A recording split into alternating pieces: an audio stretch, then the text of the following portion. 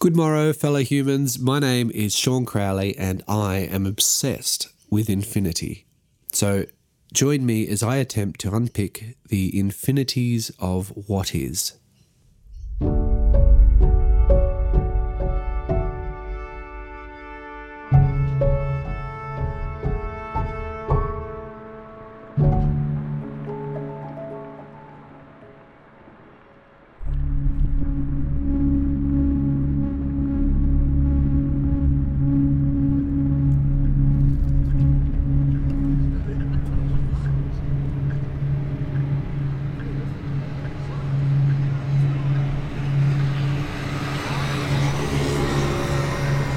In the last chapter, we unravelled the long tapestry of time, from the universe's cataclysmic birthing through to its eventual heat death a Google years later.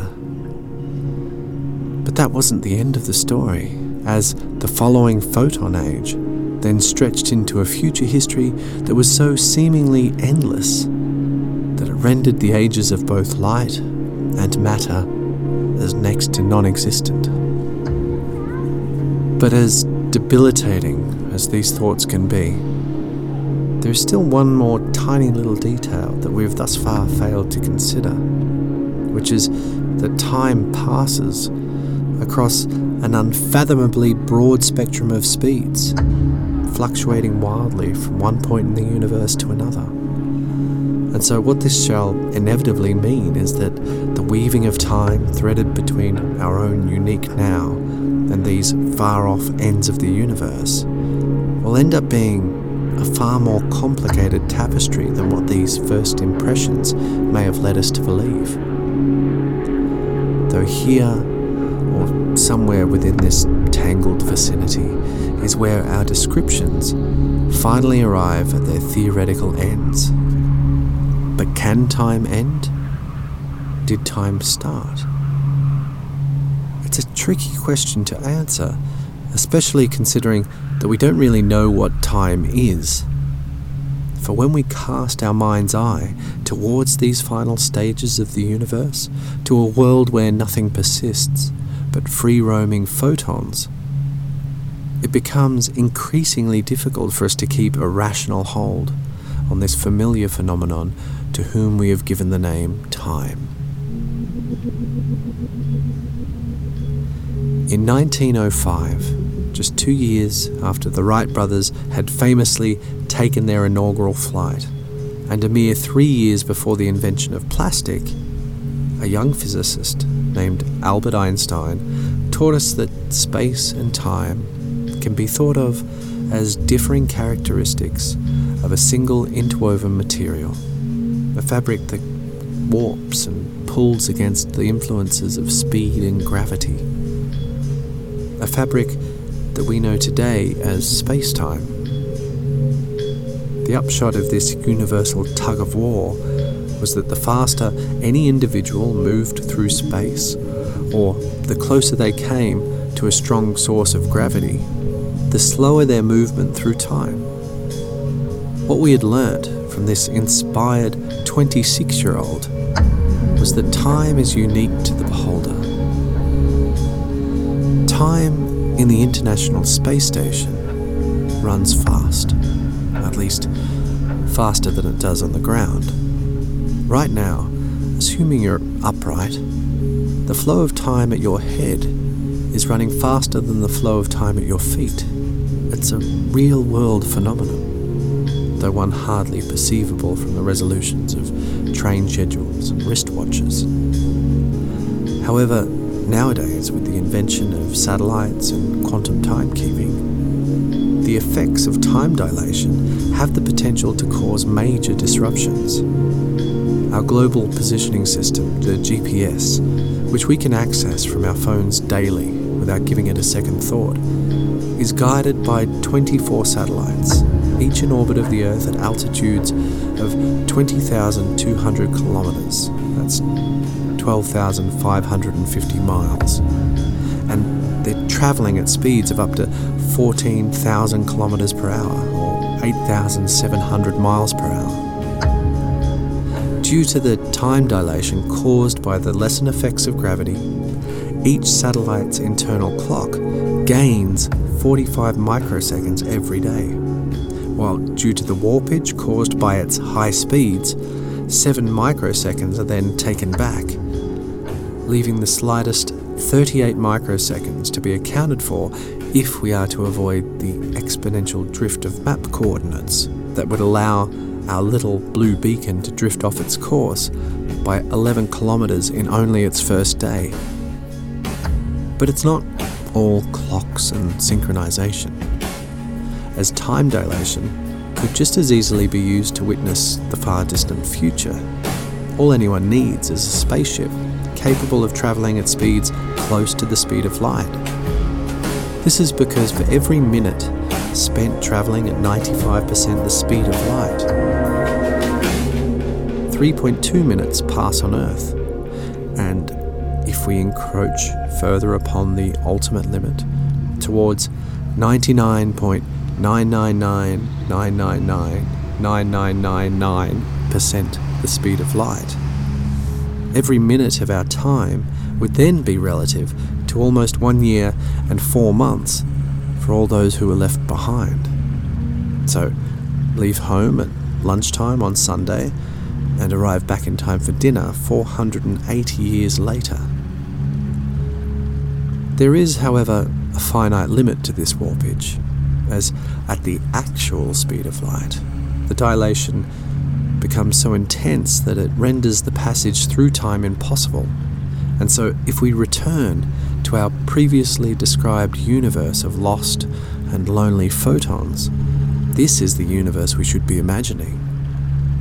One lost within a single moment of unmoving time. At least, that is, from the perspective of the photons. Because from the point of view of a photon, time is meaningless. Unlike the time we experience, time for a photon is contained within a single moment, frozen within a collapsed dimensionless space.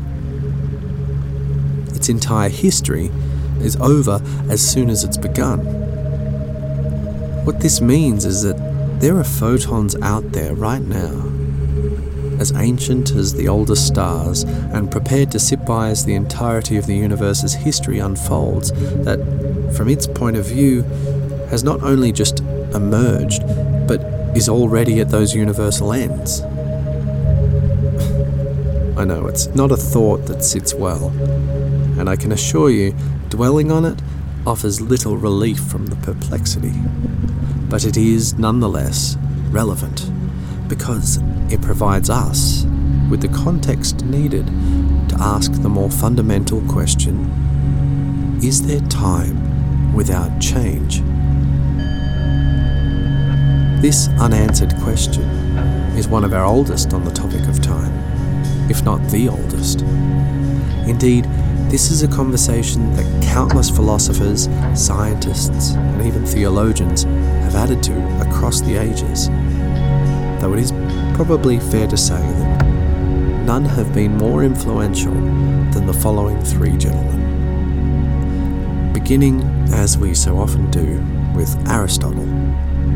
Time is nothing more than the measurement of change as perceived by the soul. And so by the logic of an Aristotelian worldview, no change is equal to no time. But the modern thinker's more palpable take is more commonly taken from Newton. However, this is not because Newton was more intelligent or enlightened, nor even that he had access to a broader wealth of scientific knowledge. No, Newton's thinking resonates so strongly with our own because modern intuitions are inspired primarily by his thinking. For Newton, time is an unwavering force, one which, once set into motion by the hands of an Almighty, flows ceaselessly into an ever-oncoming future. Tomorrow is a day away, a year 365 days, and nothing, not even the death of matter, could ever hope to hazard time's relentless ticking. A fact that should remain true regardless of where one is in the universe or what they're doing. And though it may seem like an obvious position to take, the idea that time simply is, it is actually quite a clever and intuitive interpretation that time always moves at the speed of time, whether or not change occurs. But though it's genius, it's also wrong. As Einstein was to show, everything, including time itself, is relative. Because for Einstein, there is no universal tick to time, since each and every particle is only ever moving in time relative to the other particles. But this idea has in some ways brought the intuitions of Aristotle and Newton together, because for Einstein, as it was with Aristotle, change is also crucial. The critical difference is that so is perspective.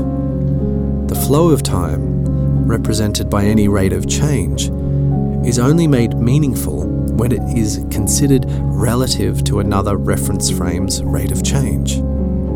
For those on Earth, time feels like it runs at the speed of time. But that's precisely what happens for those on the International Space Station. Only when their relative times are compared can we witness their underlying variances. And as for Newton's part, Einstein shares with him the claim that time acts like a dimensional fabric. The only difference is that for Einstein, the fabric warps. But the more profound lesson to be learnt here is not that time warps or that it's entwined with change. The revolutionary mind bend that is so often taken for granted is that there is a clear disconnect between the time that we experience and the time measured by clocks. From our perspective, time always runs at a fairly steady, though somewhat wishy-washy rate. But according to these clocks, time can flow at intensely varied speeds from one point in space to another. So then, which is the real time? Clock time or experiential time? And if our experiential time must be questioned, what, if anything, can we presume to know about time at all? For everything we know about time is understood within the context of how we experience it. Though Einstein's relativity remains an incomplete theory of time, it nonetheless continues to play the most crucial role in our evolving understanding, resulting in what is perhaps an overabundance of interpretation as each new generation tries to highlight what and how much is actually being said by Einstein and his most widely acclaimed work.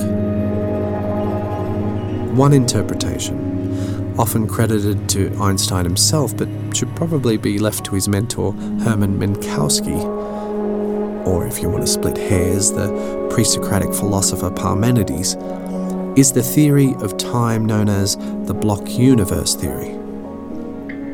The idea behind this model is that due to the interwoven nature of space and time, as space exists omnipresently, so too must time. Meaning that the past, present and future would therefore exist simultaneously. What this is asking us to envision is an objectively real past and future whose present is only a matter of perspective. In this universe, you would not only exist in the present moment, but would be stretched out like the worm inside an apple, with your birth at one end and your death at the other. If this is the case, then time doesn't just wind down alongside the deterioration of matter, for it's been an illusion from the very outset. And as strange as this might sound, it is currently the most widely spread description of time shared among physicists today. There are, of course, some issues with this way of thinking, but we'll get to these shortly. But apart from the timelessness said to be found in this winding down of matter, is another timelessness, found at the other end of this temporal tether in the supposed beginning of time. Yet another vision of the universe considered devoid of change and hence beyond time. But this too is a regularly misinterpreted concept. Even in the block universe model, this idea of time having a start is far from readily agreed upon. In fact, the something from nothing explanation that often tags alongside our description of the Big Bang is hardly supported by any of today's major theories.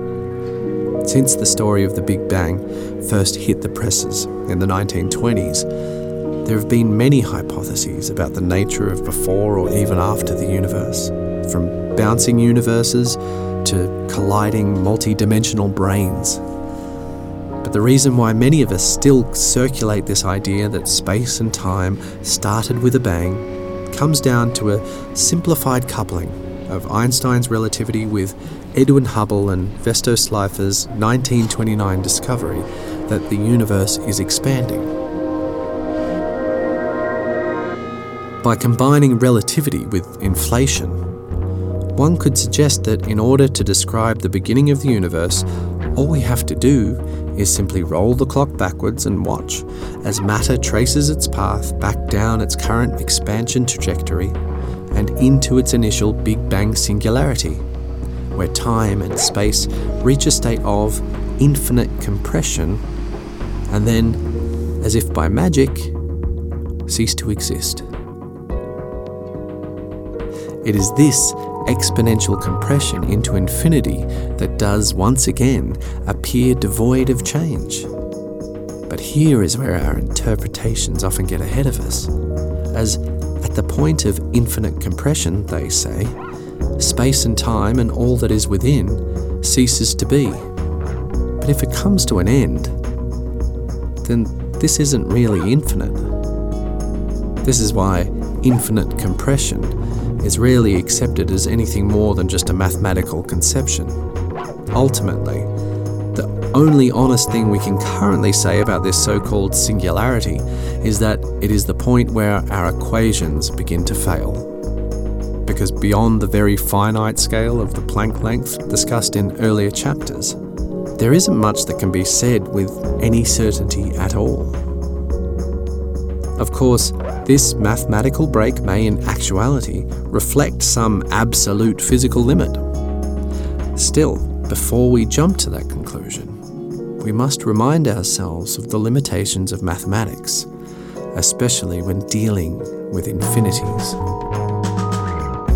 Now, you will probably be happy to hear that I don't intend to dive into any equations or any rigorous breakdowns of mathematical reasoning, as, for starters, that's definitely not within my wheelhouse, though nor is it the point as to why we're here. However, as our shared pause in the crazy does unfold, I do intend to return to the topic and philosophy of mathematics on several accounts, as it will become increasingly important for those willing to follow me on this journey that collectively we gain a better understanding of this often inaccessible language, especially when considering how mathematics has been accredited with an almost godlike status. Maybe this is nothing more than a trope common of ancient tongues whose usefulness survived the millennia, as standing at 3,000 years old, mathematics is considered among the oldest of languages still found in widespread use today. But maybe there's more to it than this. The why it stands relevant to us now is that at either end of the universe's lifespan, we reach these mathematical infinities, either as the singularity of the Big Bang or as the unchanging emptiness of the universal heat death. Changeless states often said to harbour the start or end of time. And so it has become necessary that we now determine whether we need to distinguish between a fundamentally mathematical idea of infinity that sees it as a solution to an equation and the conceptual infinity that we might use to imagine a foreverness of reality. So that's what we're going to get into next week. We'll take a moment to look into these difficulties before getting back into what they say about our understanding of change and time.